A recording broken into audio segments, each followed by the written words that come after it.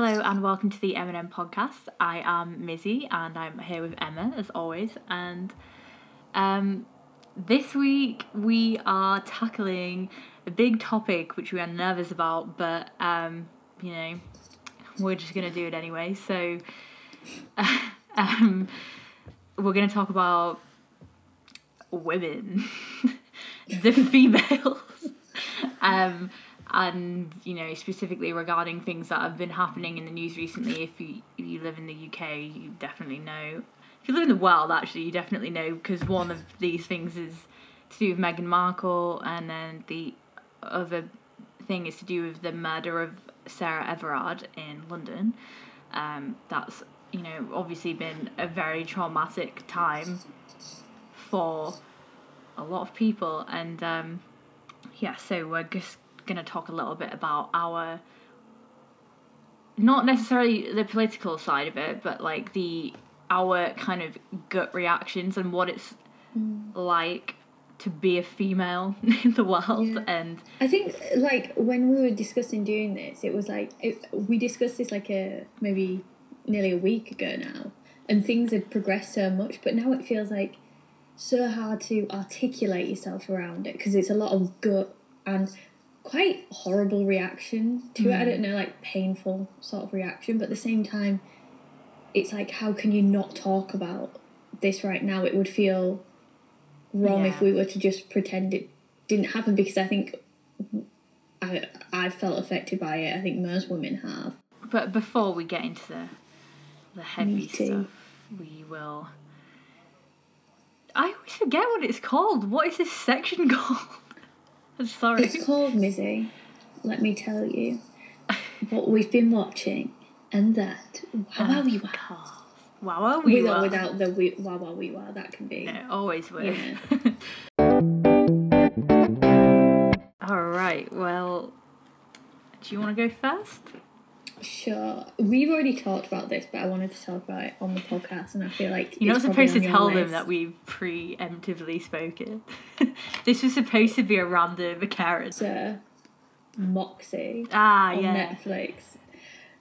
It was, oh my god. It fits so well with our topic today, and it's weird in the timeline I've watched this and everything happened.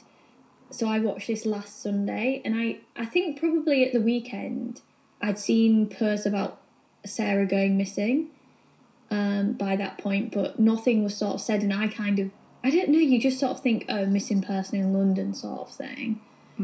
Because it happens so frequently. I suppose it is, but it's become a lot more weighted, and it isn't, and it's a person. Anyway, so I watched that last Sunday, and I was like, oh my god. Because basically the film, incredible, it's like a teen coming of age film, but like sort of the main premise of it is they release a feminist magazine, which is super cool topic for teen film, and I think a different route to go down in terms of coming of age, because coming of age is usually like finding love. Ooh, I now have sexual feelings, stuff like that. Where it's ooh, like, suddenly I have sexual feelings.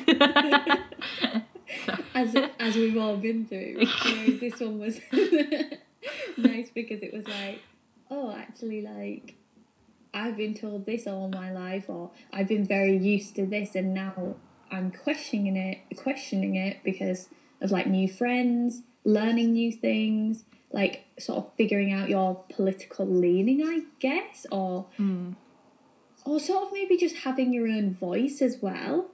And I thought it was fun. I thought it was empowering. Yeah. I thought it was well done and sort of touched on the nuance without it being too heavy, because it was a teen film. And I thought, I wish that was a film I'd have seen when I was like that age, opposed to probably a lot of the films I was watching. Yeah, I agree. And I left the film feeling super empowered, and then the week that came kicked me back into my hole and said, oh no, no empowerment for you, girly. Girly. Little girl. No, but the film, really great, and I feel like that's something, if I ever have a teenage daughter, Yeah. well, I'd probably have a child daughter first, but who knows. I would sit down and watch that, because great. And it had Amy Poehler in, which... And directed by Amy Poehler as well. Yeah, who me and Mizzy love, because we are Pax and Rex stan. Yeah. Stans? I don't know how you use Do you know stan. I love Amy Poehler so much. And, like, Parks and Rec is great because it's one of those sitcoms where it's like, it is political and it's a woman at the centre of that, and like that's not really seen very much, but she plays the mum in this really well too, like in that weird like line between being like looking back at their past but also sort of falling into those weird mum tropes of like, you know, like the dinner table and meeting the boyfriend at the door and how she's like teasing her, and it's like, I don't know, she's really good. It is nice, very good. Also, it's nice to have like actors in it that looked like they should be in school. Like potentially not all of them, but like the main character looks like a teenager, which does not happen often. Yeah, for sure. Like in some ways, like, she didn't wear a lot of makeup and stuff, and she dressed sort of just very normally, and I was like, that's also not seen very much, and that is the way a lot of people I do understand there's a time for a stylized thing. Yeah. But then, I don't know, it fit really well with the film, because it was about being young. What have you been watching, Mizzy, apart from Moxie? So I've been watching this TV show called The Bold Type. On Netflix. I nearly started it after you said, but I didn't, because there were 40-minute episodes and I was like, oh, no, but it's worth it though. It's so good. Like, I thought it was new, but it's not. There's like, I think it's like at least 3 series, if not maybe 5. I think I saw like 4. 5 seasons. I think I saw 4. Well, I don't know if it's finished completely. I haven't looked into it, but I hope not, because it's like the premise of it is sort of in your classic like 3 women living in New York kind of thing. They work for a women's like fashion magazine, but then they do cover like topics that often are covered but just not covered well, and they're covered in a really cliche way. But in this, like, it's so like deftly done, like it's so incorporated into like the normality of their life, and then they sort of get onto these bigger topics. Like, for example, one episode I watched recently where there's a male writer in it, and this story breaks of his friend about kind of like sexual harassment basically, and they're all like, wow, this is amazing, and he's like, it's amazing, and he goes to speak to her, and then the woman tells her that she based it off of him, and he was like, what, and like shocked and stuff, and couldn't quite comprehend, because basically in his mind he was like, well, it's just dating, like that's just, you know, going back to somebody's house and one thing leads to another and blah blah blah. And she was like, yeah, but the perspective of where that's how you're holding it. But she was like, I changed my mind and you were relentless, but you didn't think you were being relentless, because that's just the way, the pushiness and the sort of trying your luck kind of thing is the way a lot of we accept in men, and like that's how it sort of is. And so to the point that they do not know that is something that is uncomfortable, and so he kind of couldn't grasp it, and then he goes and talks to like the other writers and things like that there, and they're like, they know him, so they know he's a nice guy and they know he's great and stuff, but they were like, the thing is that we've all been in the position of this woman where things have got to a point where things might go a certain way and then you just don't want to anymore, and it's easier to just go along with it than it is to be like, no, and cause a scene and cause a fuss. And so they were like, kind of explored the grey area of that, and how it's not necessarily directly anybody's fault, but it's like, but there is still people to blame in it, and there is still things that you need to you might think that you're doing the right thing and you're a good person. That doesn't mean that you're, just because your intentions are good basically doesn't mean that it comes across like that always. And he sort of goes back and thinks about it, and then he ends up writing this piece where he publicly admits that he's the person that she wrote it about, and that he you know, was learning about it and he couldn't comprehend it to begin with, and now he's reconsidering the way that he has been with women all his life and the way he's going forward. And you know, some of the other writers like advised him. They were like, "Do you sure you want to do that? Because that could ruin your career. Because you know, you just get cancelled immediately or whatever." And then he was like, "Well," he like and ahhed about it. It was like, "Well, it's important, so it's worth it," kind of thing. Yeah, it's like that one person taking the bullet in it. Yeah. And there was a lot of people who were like, "Oh my god, we thought Alex was one of the nice ones, and we thought blah blah blah." And then he also got some good comments and about it being important for him to make that first move and sort of take that responsibility of the way men can be for other men to be able to publicly and comfortably take that responsibility so that there can be an actual change. And I think that is a huge thing about what probably what we're going to talk about a bit later. But but do you know, that made me think of, and I've been sort of thinking about this a lot, obviously, but there's so much stuff in like popular culture, especially films and stuff like that, where part of like the flirtation is like a woman saying no, and then it's like the playing hard to get and all this, and it's like, although I'm not like condoning it, at the same time there's a lot of stuff that's taught, maybe not in school, but through every sort of facet, phones, TV, whatever, telling men the way they're doing it is right when actually it makes women feel uncomfortable. I think if there's anything that what we're learning as we're growing up is that there are a lot of things that sort of become ingrained in you from a young age that you sort of have to unlearn, and it's very difficult. It's very difficult to do that, particularly when you don't know the thing that you have to unlearn, you know?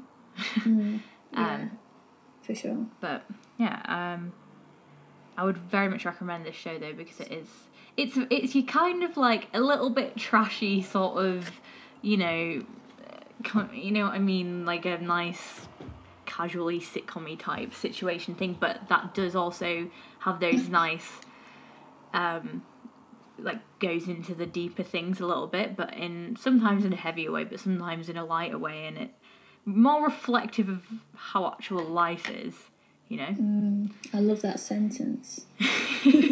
Reflective of actual life. Yeah, I probably will watch it. And well, I finished Sex and the City, so I need a replacement for that. But I've started watching, I think it's called The Superstore. Oh god, yeah, that. Yeah. I watched like 4 episodes last night, and I'm quite enjoying. So keep everyone up to date on that. It sort of gives me Parks and Rec vibes in that ensemble, multi like age cast sort of thing, and like different, like they're friends because they're at work, so they're all different, which always makes quite a funny show. Do you know, I've watched like 3 episodes of that, and I can't get into it. My housemate really loves it. I sort of love like proper like shit. Sometimes. I don't know if maybe it's just a bit too close for home for me working in a supermarket. I don't think it's shit, but I think it's one of those things that's not like, I don't know, it's basically like, what's the point in watching it, because like they're just like pissing about a supermarket, but at the same time I love it. Anyway, so the one thing I wanted to share this week is a podcast, because here's the backstory on this. Basically, I've moved out of my family home, everyone. Yeah. And I'm refusing to pay for terrestrial TV because I don't think I'm really going to use it, which I haven't yet. But the one thing I'm like, how am I going to get my news? Because I don't have Twitter, which I know a lot of people get news from. And really, I do prefer not to get news from social media, because I do find that it tends to be opinionated, which is not what it is. Like an echo chamber, isn't it, a lot of the time? So I found this podcast, which I think you'll really like, actually, Missy, called Newscast, and they upload one every day, and it's by BBC. So it's sort of like the news, so they'll recap a few of the headlines, but I find that, like, as much as, even if I don't have TV, I sort of know the headlines. I don't know, via osmosis. The radio, yeah. on the radio, and the headlines are always on. You're going to catch it in your social media Conversations with somehow. people, conversations with friends. Sally Yeah. Rooney. Yeah, it's like, but it'll pick a few sort of topics. So the one I was listening to today, it was touching on the Sarah Everard, like the actual memorial, and then the protest and the legislation that's sort of coming in around protests at the moment. So they went into more into depth with that one, and had I think it was the in the police to do with sexual harassment for women. So it's interesting people they talk to, like surrounding different news stories. And yeah, they'll do a couple of interviews like that with people, but then also just sort of have a general introduction of the main news stories of the day as well. And it's done by, well, I've listened to it twice because I've only sort of just got to grips with it, but I think it's really good.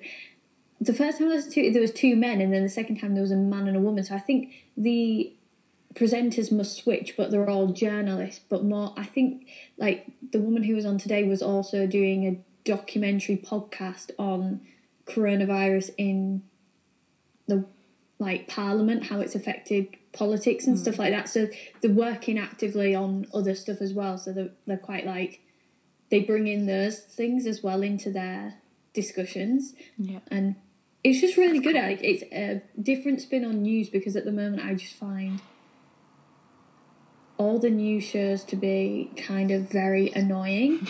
I think at the moment news is basically like, if you ever watch, like, say, Breakfast or any of them in the morning, they'll cycle around the same stories because they're on for like 3 hours and say the same things every half hour.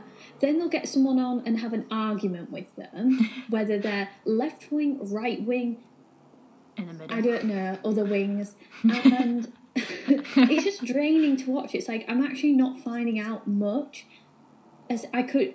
All I know after watching the news is pretty much the headlines, and then I'm aggravated because of the way they're presenting it to me. Whereas this, I find actually quite engaging and informative. Yeah, it's engaging. It's quite funny, but then they're actually like delving into things a little more. But it's not. They're not delving into everything too much, because you can't keep up with that. It's like more so specific things in an interesting way. So I would very much recommend. That's on Spotify. It's on podcast. And they're like 30 minutes, but I put them on 1.2 speed, so you can listen to them in like 20-something minutes. So it's a quick way to get your news in. And does that make it sound weird? Well, no, not at 1.2. I put it on 1.5, and that was far too fast. So. But I didn't know people like sped up podcasts, but like people do. I didn't know that. Yeah. So try speeding up our podcast. Yeah. So, you know, last time we did a podcast, I said that I would try and watch a documentary a week. Oh, yeah. Well, I have done that. I stuck to a goal. Amazing. So I watched a couple. So one called Hale County This Morning, This Evening. Right. Which has actually been on my list for a while, because back in uni I made like, was part of documentary club, and for one of my degree things I had to make a logbook, and I had to propose a prospective festivals a documentary like screenings kind of thing. And so I was doing a lot of research into documentaries, and I found this one that kept coming up, and it's on Amazon Prime. It's only like an hour long, it's not very long, but it's one of those ones where it's just like a snippet into the lives of like a very specific area. So it's in America, South America, not South America, but the American South, as in not Mexico, as in America. Do you know what I mean? USA South, but and to be honest, not much really happened in it necessarily, but it's just like, it was really, really nice to be able to sort of just like see this window into the way that people live. I find that so fascinating all the time. Was it literally just about like random people in that area? Yeah. and Oh. just like some conversations that they were having, and some things that were happening in their lives. Like, I don't want to ruin it, but it was really beautifully shot, and it was just like, it's kind of like the sort of documentaries that I would want to make. I'm really interested in just like observing how humans are, not in like a reality TV way that's like kind of conditioned and structured, that you literally just very much putting a lens onto how things are. I really like that. So Yeah. that was nice. And then I watched this one called All in: The Fight for the Democracy, which I don't know if you've heard of, but No. it was getting quite a lot of traction recently because it was about, in the US election, there's the Georgia governor, Stacey Abrams, who she basically did loads for getting rid of voter suppression, and she's basically the reason why Joe Biden won. She's like, and so it was all about her and how US politics works and how they try and like they close polling stations and things to discourage particularly like poor black communities from voting, and they make it really difficult, and they tell you you're not on the list, your name's not coming up, you're on this purge list, and you're not, because if you heard that, you go to a polling station and they go, you've registered, and they go, you haven't registered.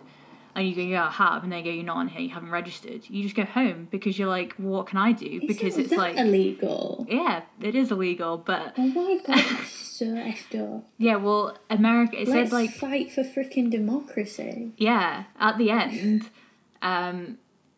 it basically said that the USA is like, has, of all Western countries, is by far the worst in terms of democracy. For the place that is supposed to be the land of the free and champion democracy, it has the worst. It's not the land of the statistics. free, it's the land of bloody consumerism and capitalism. Yeah. I'm going to become a communist. I'm sick of wealth. It's the root of all evil. Yeah, I agree. We'll do a podcast on that. But yeah, it was one of those real inspiring ones. It's literally, I think in this past year, I've seen a lot more things that have been female led, and not just like, so, what we just talked about with that Moxie film in fiction, but also in like real life, and seeing politicians who are women who are successful, and seeing business people who are women and who's like all those kind of things.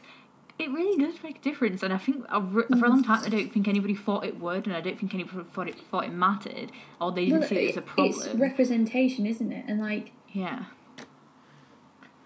But I suppose as well, it's different as well, because the sort of you can't say, like, especially for us, like, white women haven't been in films for the last like 50 years, but at the same time they've been in films as the bum and the boobs. Yeah. Like, so it's nice to see one where they're in it as the brain. Yeah. And it does make a difference. Yeah. But obviously that women is not the only thing that needs representing, but it's part of a. Yeah, well, Stacey Abrams is a black woman, and it was like really reiterated to her how important it was to vote, precisely because as a woman and a black person, historically she would not have been given that right. And it does kind of, we say that a lot, but I sort of think it doesn't really quite hit home how actually it really was not that long ago for a lot of people to not be, and still currently in the world, in the USA and wherever, people are being blocked from voting because they, as much as we talk about democracy being amazing, they don't want to hear your input and your voice if it doesn't align with what their interests. So it's very important, and I would recommend watching that. That sounds really good. It'd be really interesting to see if you literally just took a like census sort of thing, I don't know, in America, how the votes would look if every single person was allowed or could and did vote. Well, it was actually, they had all these stats on how young people in America are the biggest demographic and have the most power to be able to swing anything. And it is so telling how much... Like, it's very weird to see, because when I talk to you or I talk to my friends or whatever, we think of ourselves as being political. But so you don't think of it as being an issue of young people not voting because you're like, well, I am. But actually, the amount that aren't is disheartening in a way, because we are so collectively frustrated about things, and yet we do actually have technically the most power to be able to change it. But I think always the fear for me was like, oh, I don't know enough. Like, how can I vote if I don't know enough? But then when you... I'm not being funny, like, yes, older people have more experience, but in terms of politics, we're all pretty much on a level playing field of knowledge, unless you are really into it, because there's always going to be points where you are confused and you don't know the ins and outs. Like, pretty much nobody does, because it's people's full-time jobs to know the ins and outs. It isn't ours, but it is...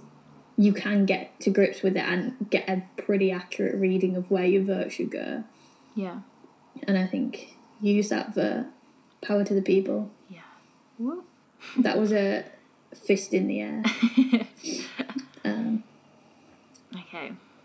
I don't have anything else. I think actually the only thing I was thinking, and I haven't, after you said about the documentary thing, I watched a few of the episodes of David Attenborough's Perfect Planet. Oh, I don't think I've watched that, you know. I've only watched 2. I thought it would be more about climate change, but it isn't. But it's just about, like, the ones we watched were the volcanoes one and the sun one, and how each of them, like, plays a role in our perfect planet.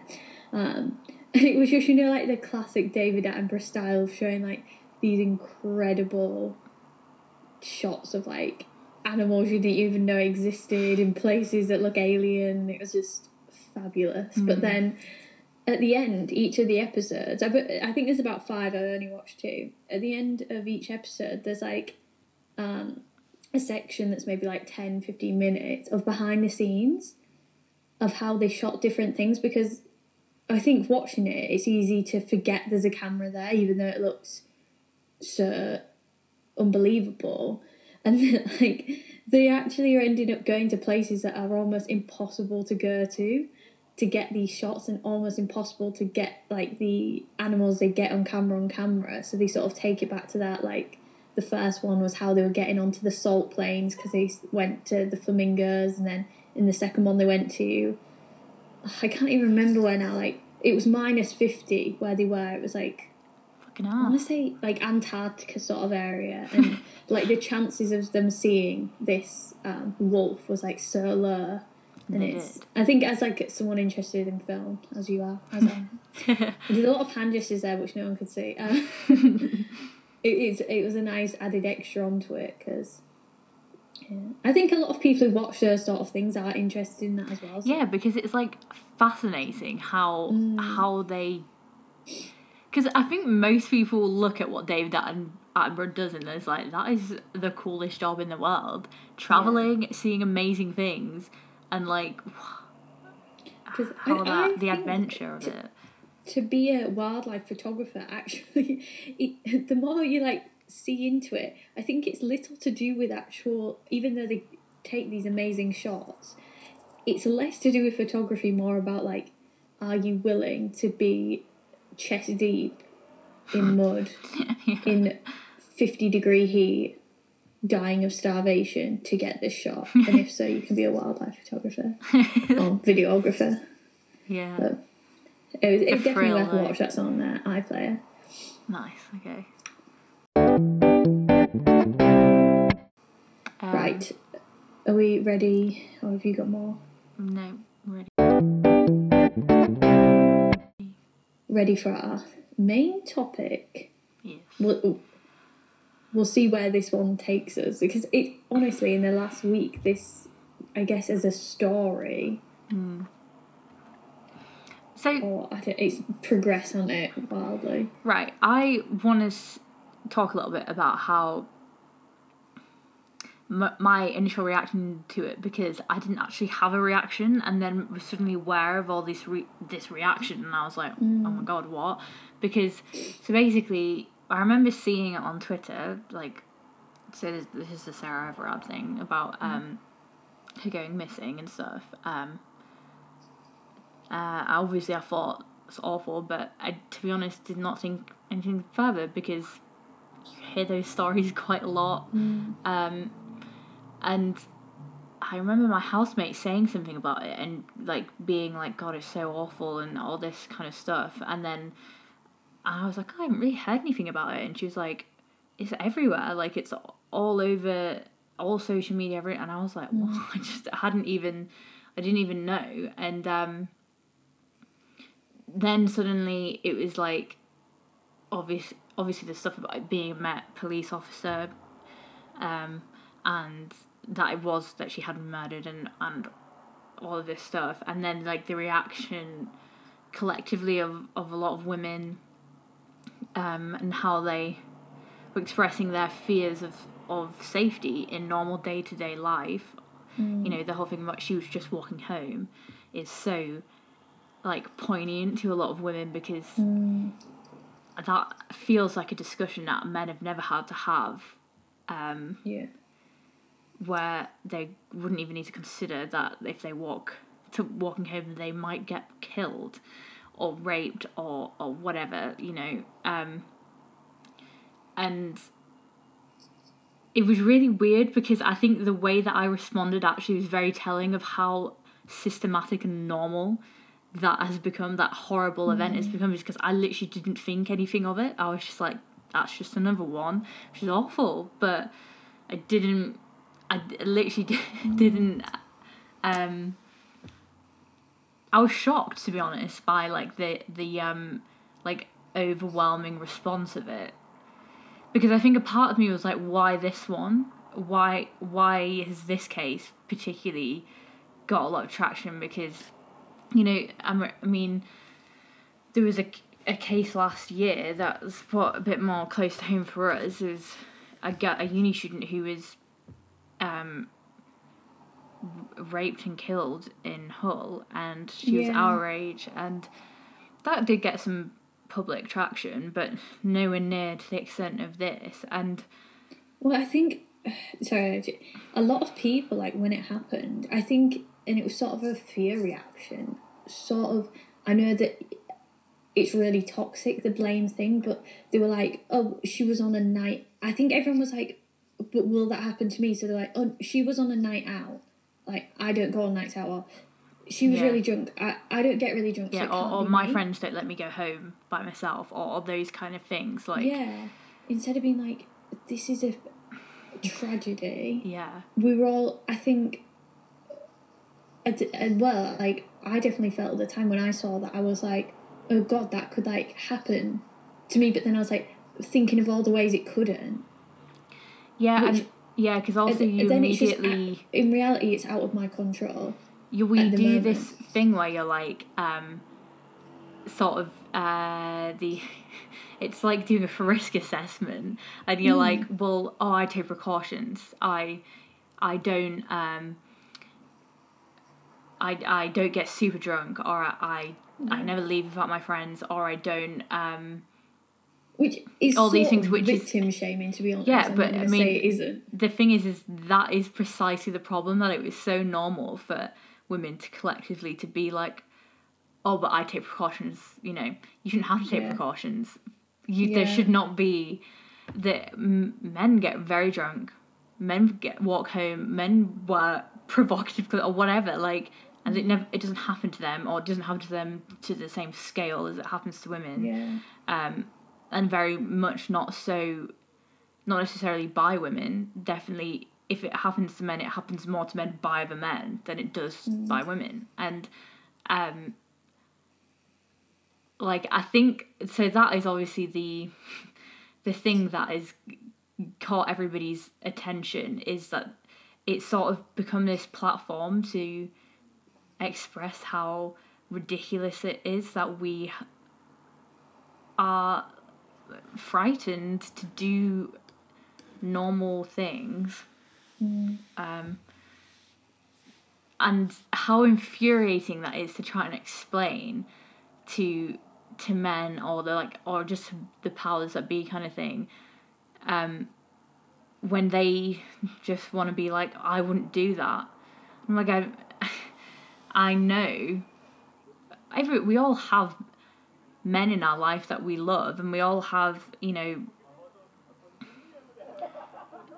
it's really hard to explain, because it's like, I know this whole thing has come out about not all men and all that kind of stuff, and of course. The thing about the not all men thing, it's like, it's not all men, but it's got to be at least some, because this is happening. Like, yeah, it's enough of you to make it a gender-based issue, but it's also, the problem is that even if they wouldn't do it, it's sort of like they have the physical capability to do so, and that in itself is where the fear comes from, and then the defensiveness of being like, not recognizing it as a problem also creates more fear, because we're like, you're not hearing us. Yeah. Like, we wouldn't be telling you this if we're not just everybody collectively lying about this. Like, we wouldn't be telling you if we didn't know that it was a problem. I feel like this week, in terms of reactionary, has been a bit of I found actually this week, like when I sat and thought about it, quite hard, because I think there's been so many times that I've thought, I think what it's done is, like, when the statistic came out, like 98% of women have been sexually harassed, I think I was like, well, that's not me. And then when I actually think about it, I'm like, no, that's me all of the time. And I'm saying to myself, that's not an issue. But it is. When it is. And I think that was one thing I don't know, it's like having to bury this thing every day that's making you feel unsafe. Because everyone had been saying, or not had been saying, but the silence on it makes you think, well, I'm not going to make a big deal about it. But, like, especially in the climate of how things are at the moment, is that it feels very much like,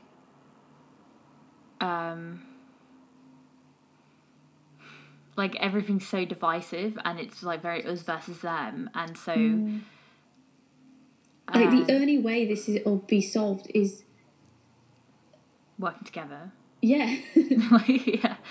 And I think potentially that's what people are saying, is when they say about the not all men thing, they're trying to be like, oh, but it's not all of us and blah, blah, blah. And we, but I suppose the point is that we've had to bury these things for a long time. We've had to bury our fears and our feelings about things.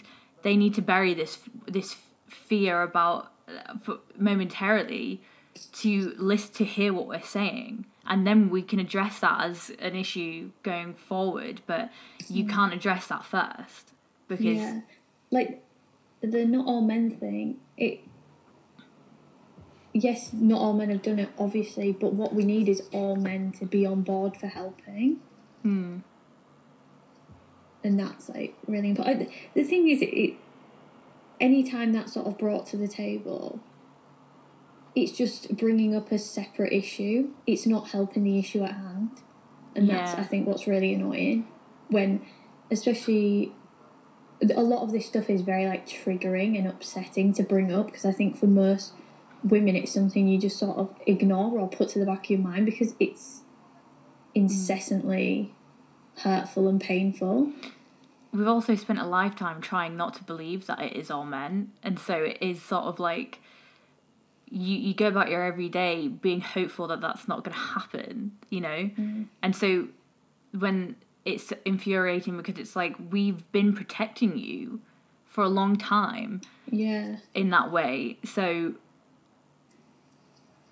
you need to step up and take it. There was a tweet that Davina McCall tweeted that annoyed a lot of people. Davina. It annoyed me a bit too. I sort of understand what she was saying, but she basically was like, I think we need to be very careful about what we're saying here, and it isn't all men, and we need to think about male mental health here. And whilst, of course, that's an issue, it They're frustrated two me different that issues, yeah, aren't exactly. They do intertwine on some levels, but like if you're taking those are things like the nuances that you have to deal with along the line. Like it's not Yeah. the immediate thing. And what was sort of heartbreaking and very telling in a way of being a woman is that you immediately do go towards the caring side of it and like the protecting thing. And I understand her point, trying to be like, oh God, but I don't want men to feel like they can't talk now because of this. Yeah. But what you need to understand is that they haven't granted you that same freedom. They haven't granted you the same protection and the same care by like snuffing out your voice and making it about their health issues. They're distracting from. So it's basically like classic gaslighting kind of thing, isn't it? Like, you can throw statistics at whatever. It's not about who's got it worse kind of thing. Yeah, the I think point is that there's problems in all areas and you can't solve them by Yeah. being like, well, ours is worse than yours, so shut up kind of thing, because then you're facilitating mental health problems in the opposite. You know what I mean? Like that's not. Also, I think that there's probably something to be said for the fact that a lot of women, I'm sure, don't come forward about mental health problems because we tend to be raised in a way that's like, yeah, I know that women are more raised to speak out about things, I think, and to sort of be more in touch with their emotions and blah, blah, blah. And so that's why this male mental health problem has arisen, because they're kind of told the opposite. But it's also like we are also taught to deal with a larger capacity of pain a lot of the time and cope with that more, to the point that it goes back to what you're saying, is that I don't think you know that what you're suffering there is a problem, that what you're suffering there is an anxiety, is a mental illness or a mental health problem. Like it's not, because you're told that it's not, and to downplay it and it to be, so the statistics are a bit, you can kind of pull them however you want to, but I think that it's like telling even now, like how we're talking, where like fighting an issue, like the not all men thing, that isn't even the main issue.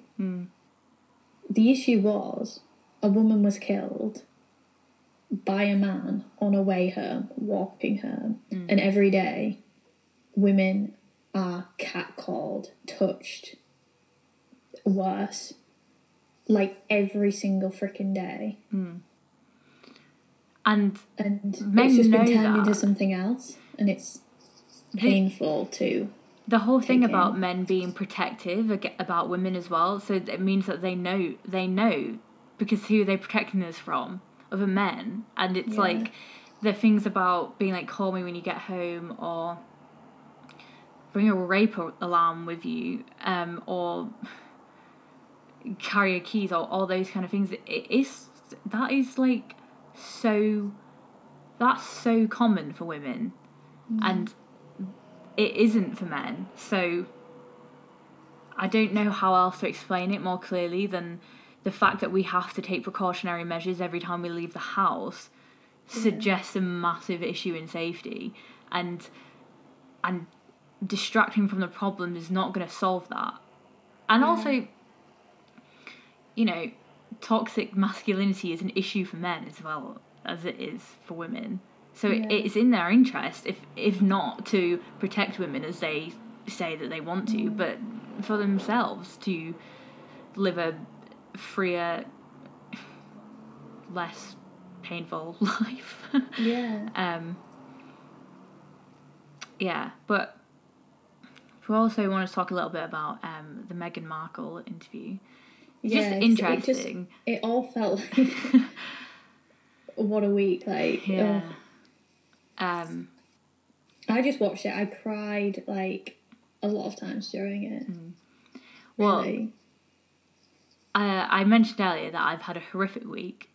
And I'm not going to go into details, but I've had like a very emotional, like anxious week regarding a lot of things going on in my life. But when I watched that interview, I don't know if it would have been the same if I hadn't have had the week that I had, to be honest, but like I also like cried my eyes out, and it was kind of I've not really told anybody else that I did that because I was sort of embarrassed in a way, because I was like, like they talked about some really, really heavy stuff, and I did nothing but feel for them throughout the whole interview. And I frankly think anyone who doesn't like her or them as a couple, it's something wrong in their own lives. It's jealousy. It's their own problem, because they've done nothing but the right thing and felt a lot of pain in the last couple of years. What I'm learning a lot from all of these discussions about things is that people are always very quick to deny other people's pain, and they always want to be like, no, it's not that bad, or this is worse, or blah blah blah. Like, and you know how that frustrating that is when somebody doesn't understand the level of what you're feeling, and it doesn't really matter what it is. If you've had such a reaction to it, it's important, and you are well within your right to feel how you feel and express that how you wish. And I think so it's a bit more of a complicated issue, because again it's a political thing, and you know, it ties into people's relationship with how they feel about the monarchy and all those kinds of things. And I don't even think it's a question of liking her or them or what. I just don't understand how deep, and I think this is probably what they're trying to say, is how you can have such a strong reaction to people that you don't know, and like, if you just put yourself in that position, you know that when somebody has such a strong reaction to the way that you are, it's always like upsetting, and you're always like, why? Because obviously the way that you are, you're not like, you never set out to be like hurt anybody. So when that's sort of like the accusation, or the way things have been pitched, like it's kind of like the thing about the Kate making her cry thing or whatever, and how that story came out, like, honestly, who knows? We're never going to know. I mean, I do believe what Meghan Markle said, but, like, I suppose you cannot know for sure. We don't know what happened, really. But I would believe anything that woman uttered. But I think she's great. Well, I think, like, it's important, but it kind of ties up with that thing where it's like, when you know your perspective on something, you know how you feel about something, and then how it can get turned so quickly to the opposite thing. And so in that case, the story was that Meghan made Kate cry, and the actual situation, not only was that wasn't true, which is annoying in itself, but that she made her cry. And put that down to your own level of like things within your own life, and that happens. Even if you were misrepresented to your friends or your colleagues or your peers or whatever, it's frustrating. Now imagine being misrepresented on that scale to the whole world, and not being able to say anything without people judging you and not believing you or whatever, or thinking you're attention seeking or a victim or whatever, all these things. I'd go insane, honestly. Yeah. I think it's interesting not only what she said, but then the reaction to the interview as well. And I thought, like, personally, I think the whole thing, listening to it, has obviously been hugely traumatic for them personally. But on a wider scale, the reaction to the interview, like, the fact Piers Morgan, like, stormed off, whatever, after his remarks about the suicide and stuff. Like, on a wider scale, that's just horrific that, like, someone sharing those really traumatic, triggering stories can be followed by the belittling, the whatever. Like, someone speaking out about those sort of things is so important for such a wide scope of people. And then the media turning around and being like, money grabbing, whatever, and all the rest. It's just, it's not only affecting her, it's affecting the whole group of people she's trying to help. It's just... And I think, as well, like, I mean, had conversations about this with a lot of people, and I think there's like this argument where it's like, oh well, who cares what they say, because they don't represent like normal people. They're, you know, in a very unique situation that not a lot of people are in, and they're inherently wealthy and all of these other things, like, and so I can see that, because, you know, I do find that frustrating, but I'm like, rich people can be mentally ill. Like, it's not like, it's not, money does not like blanket you from suffering from things, for one thing, but also when people sort of say, well, they can't be a spokesperson on that because they don't truly understand what it's like. She's just told you that she understood what it's like. You don't believe her because you do not believe that somebody who is high profile or wealthy or has fame or success, all those things, can feel those things. And that is something that's so important in talking about mental health things, to dispel, is that it does not matter. It doesn't matter if you're successful, it doesn't matter if you're rich, it doesn't matter if you married a prince, it doesn't matter whatever it is. You can still have, you know, self-esteem problems or breakdowns of, you know, do you know what I mean? Like, and it's, there is not a single person in the world who's immune from that. And to know that, whilst awful as it is that it affects so many people, is comforting for a lot of people to know that is not, it's not down to them, and it's not necessarily down to their particular situation, or it's not, or it's not down to something they've done, or the way they are, or this and that, and that they are not somehow weaker or less capable of doing something. I know, to be honest, particularly this past week, I know I've felt like that because I've really struggled to cope with a lot of things, and I wasn't a person that thought that, like, I thought I was very good at coping with things, and then this week I'm not at all, and I think that it didn't matter to me that Meghan Markle was rich or a princess or whatever it is, you know. It was nice to hear somebody else understanding, not, no, it's not the same situation, but like the feelings of it, or like the way in which that you can feel really hurt about something and stress about something and not know how to deal with it. It's nice to know that somebody else feels like that. Yeah. Honestly. So. Do you know what? I was like thinking when you were saying like the privilege thing and how you can solve mental health issues and stuff. It made me think, like, you know, in the Truman Show, we're going on a metaphor out here that the whole of the world were behind him because that they was following his narrative, and his narrative was he was the main character and he was a good person. Yeah. So he could have done anything, and he was the centre of everyone's attention. And when he left, everyone was like, "Go on," like Truman.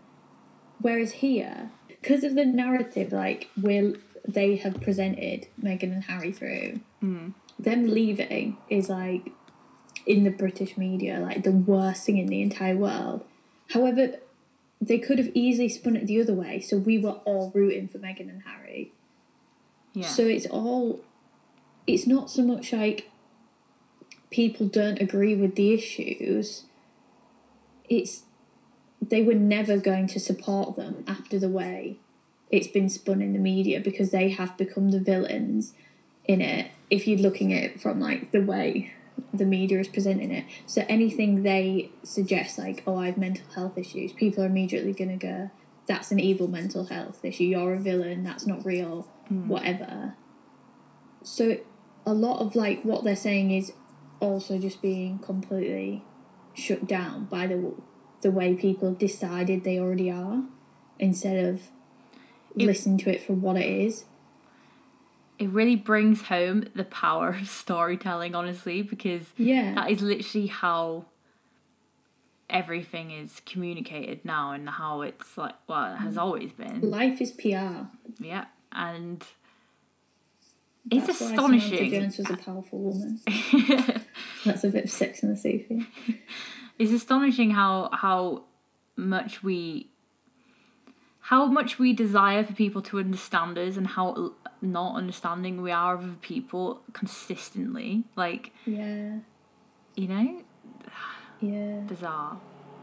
I think one thing that this discussion has made very clear for me is like the need for, as much as I really appreciate in conversation and especially in problem solving and discussion, the need for nuance, the need for this intersectional discussion. I think that's the only way to pave an actual realistic solution. I think that in the initial like reactionary thing, people deserve to share their experiences and share the one issue with like the women feeling unsafe at night without that being interrupted, or bring an idea to the table without it being immediately shot down. Yeah, you just need to be able to listen to people.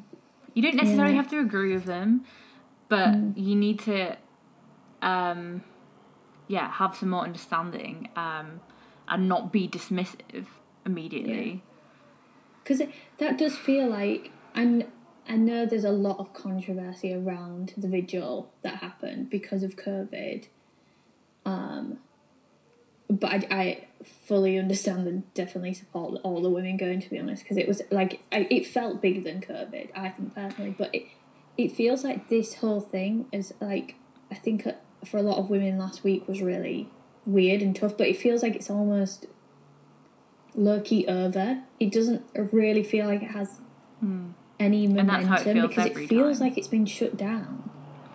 It's funny, the COVID thing has kind of exacerbated a lot of problems because it's where, like, you know how last summer we had the Black Lives Matter protests and obviously the same kind of backlash against that, and I'm like, social issues don't go away because of this, and people's collective need to be together, to be honest, is actually quite a wonderful thing. And I know that it's not something in the interest of national health, but in some ways it is, because you could argue this is because of like the danger women feel every day.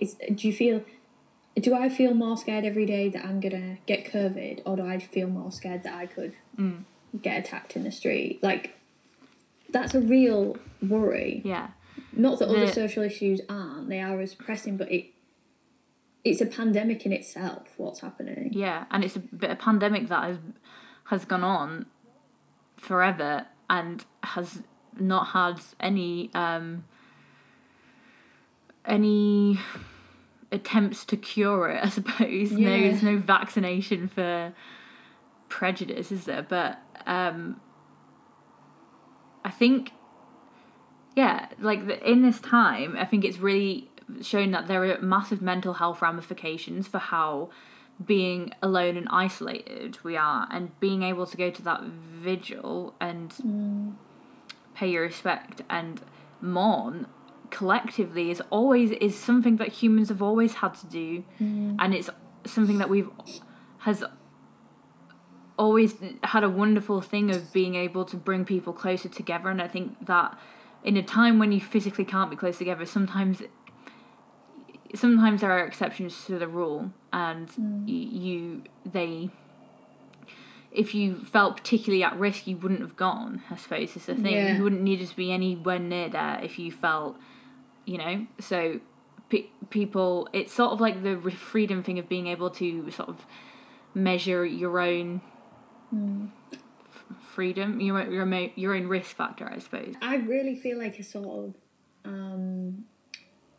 what's the word, I feel like I need to keep this conversation going, and what's the word I'm looking for? Like, I have to do this. Like, I feel like it's our duty, because it feels like if not, it's just going to die out. And it feels like something. Well, it is something so important to me, and it's also something that is going to be such a lengthy process of undoing. Like, it's not going to be fixed in our lifetime, I don't think, and it needs to start now. And I do think we have made, to an extent, there has been good progress on on some of these kinds of issues. It's not like it's been a complete stalling point or gone backwards completely. But you know, we need to be able to move with that still, and we need to be able to be heard. And do you know what? I think, you need more women in politics, because that's the reason why, one of the big reasons why a lot of changes haven't occurred.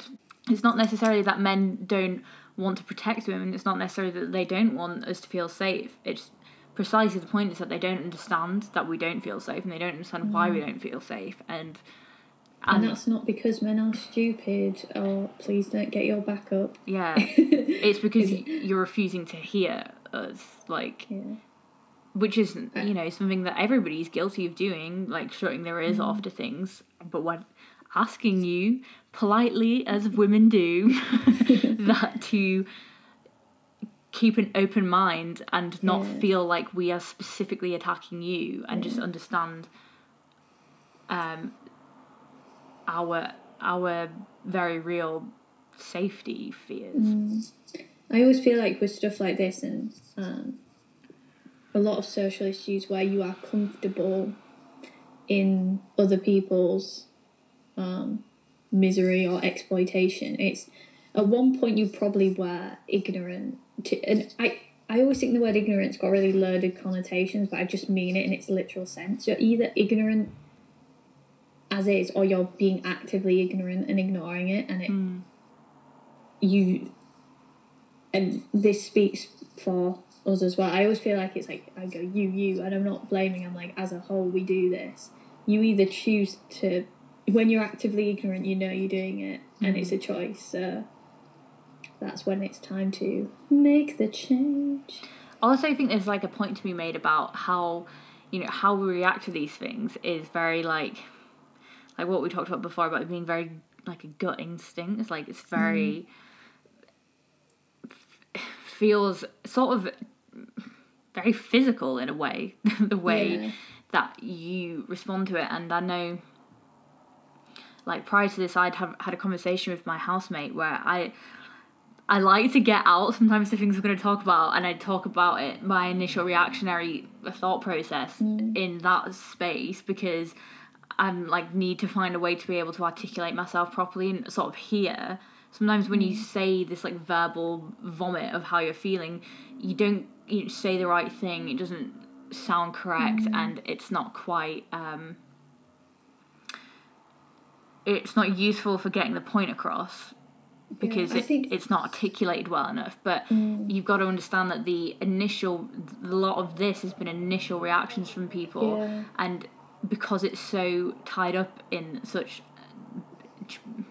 suffering, it's so hard to be able to filter that through an articulate voice.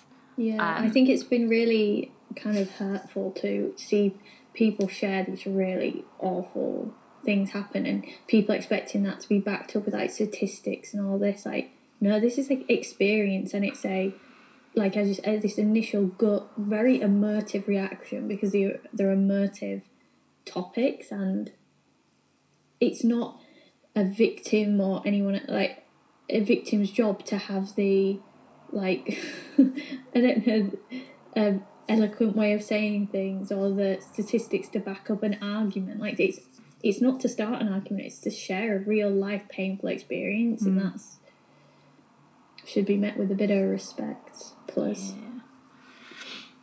all right, I feel like I sound so like it's been a very exhausting week. That's how I feel. Yeah, and I think that's how a lot of people feel. Done, but I'm like also ready to fight the good fight. Also, got to be there for womankind. Womankind, yes. We stand together, bitches. That could be a good catchphrase. We'll see if that takes off anyway. And men, we want you to stand with us, not against us. When I say bitches, I mean all of us. It is easy to feel helpless. Yeah. But our voices are valuable tools. Especially when they have gorgeous Yorkshire turns, like mine does.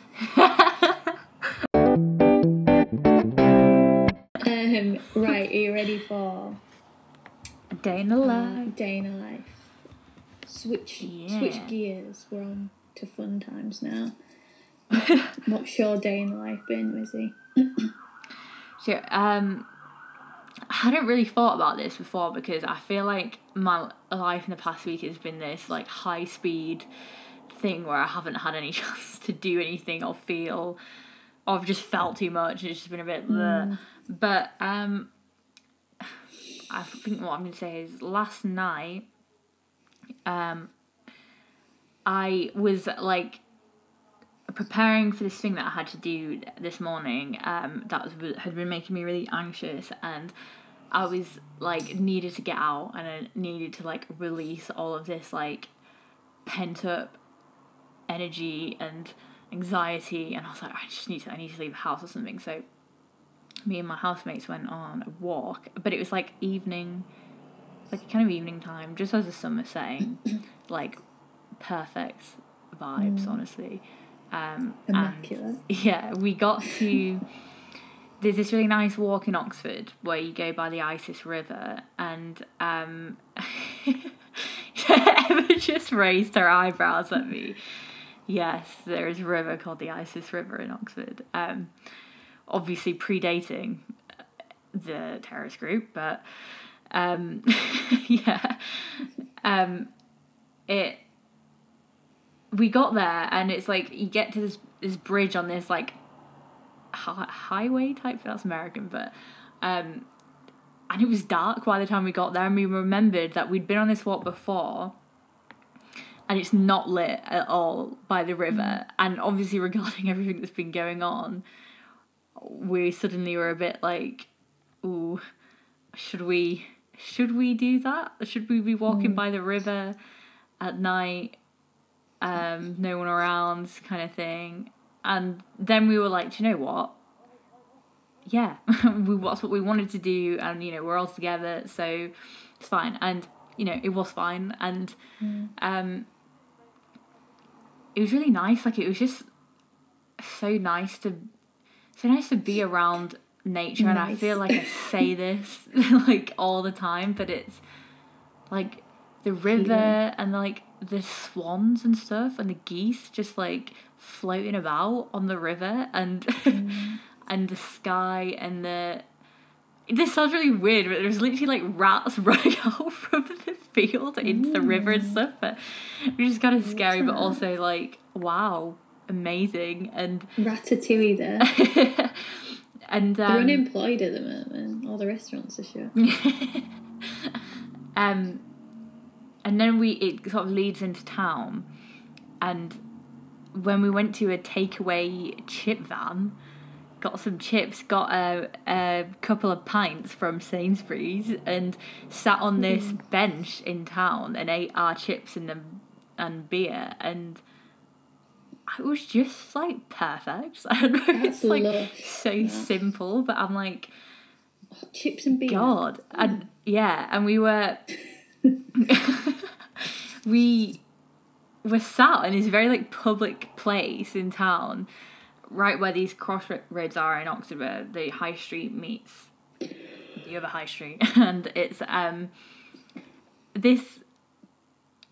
I heard this whistle noise, and we were all like, "Fuck's sake, fucking annoying man!" kind of thing. He was a friend who'd just come off the train from London. He was going to work, and we were just like, "Oh my god, what are the chances of seeing you here?" And I was like, "Wow, how lovely it was." And he was like, "God, you all look so free, just like sitting in this public place drinking and having some chips." And we were like, "Yeah, it's really nice." And just that is like such a simple thing, but like I had such a bad day and I've had such a bad week, and just being able to go outside and just like relax for a minute and feel like a normal person again, and it like almost makes all of like the hard parts, it does make it worth it, because it's like,